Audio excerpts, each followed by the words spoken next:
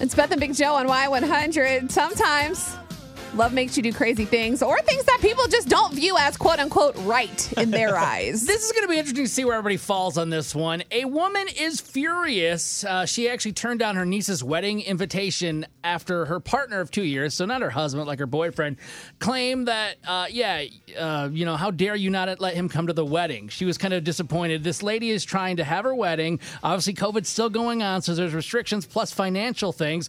She's like, I can only invite so many people, so I want to invite my Aunt Edith. That's the lady that was upset, but you can't bring your plus one. It's just going to be you and that. So she didn't say you can't bring your plus one. She gave the woman one invitation. Same thing here. But the aunt responded back to the RSVP, which is nice, except she said, most rude and hurtful. She also said on the note, family shouldn't separate family. And she said, you shouldn't have even sent one at all to us. So she felt insulted by the fact that it was just her and no plus one, even though Uncle Danny, her partner of 2 years, would have easily came if she would have invited them both. The bride did clarify that due to pandemic restrictions, she was having a bare bones wedding. She also said that she had nothing to do with her aunt's boyfriend, Uncle Danny. She's never met him before in her entire life. So obviously, if you're having less people at the wedding, you want to include people that you actually speak to. But that's her aunt. Does she not talk to her aunt? Probably not anymore. But I mean, you should have just taken that into account and said, okay, I know I haven't met Uncle Danny, but I do know my aunt and I do love her. At least I thought I did. No, that has nothing to do with love. She didn't invite her. We capped our wedding at 50 people.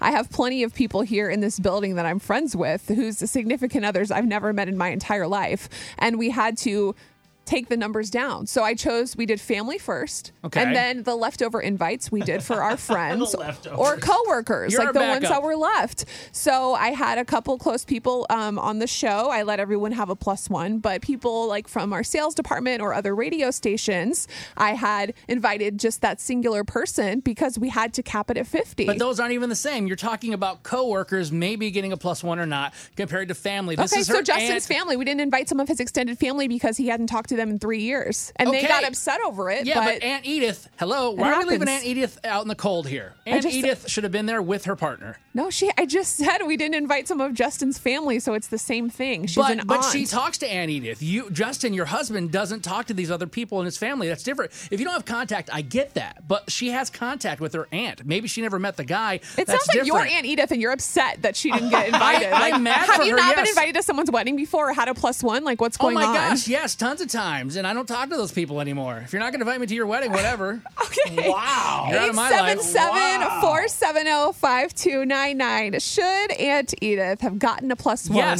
for her boyfriend of 2 years, Uncle Danny, that the bride had never met? Are you Team Edith or Team Bride? It's Beth and Big Joe. Good morning, Shane. I really wouldn't care because of COVID, and it's like Aunt Edith needs to relax. Yeah, she needs a chill pill. Circumstantial. The reason Danny wasn't going, she should have felt blessed that she was going, in my opinion. Y100, good morning, Aaron. Are you Team Aunt Edith or Team Bride? Well, Auntie Edith needs to get over herself. How dare you speak to Aunt Edith that way? Why does she need to get over it? Being married, I learned one thing earlier on. Bride's wedding, bride's rule. Plus, we're in a pandemic. People need to understand that they got to make hard choices. Not everybody's going to be happy. That's true. And it's not about Aunt Edith. It's about the bride and the bride's husband. Exactly. Y100, good morning. Amber, you're on the bride side? Yes. Hey, I am on Team Bride all the way.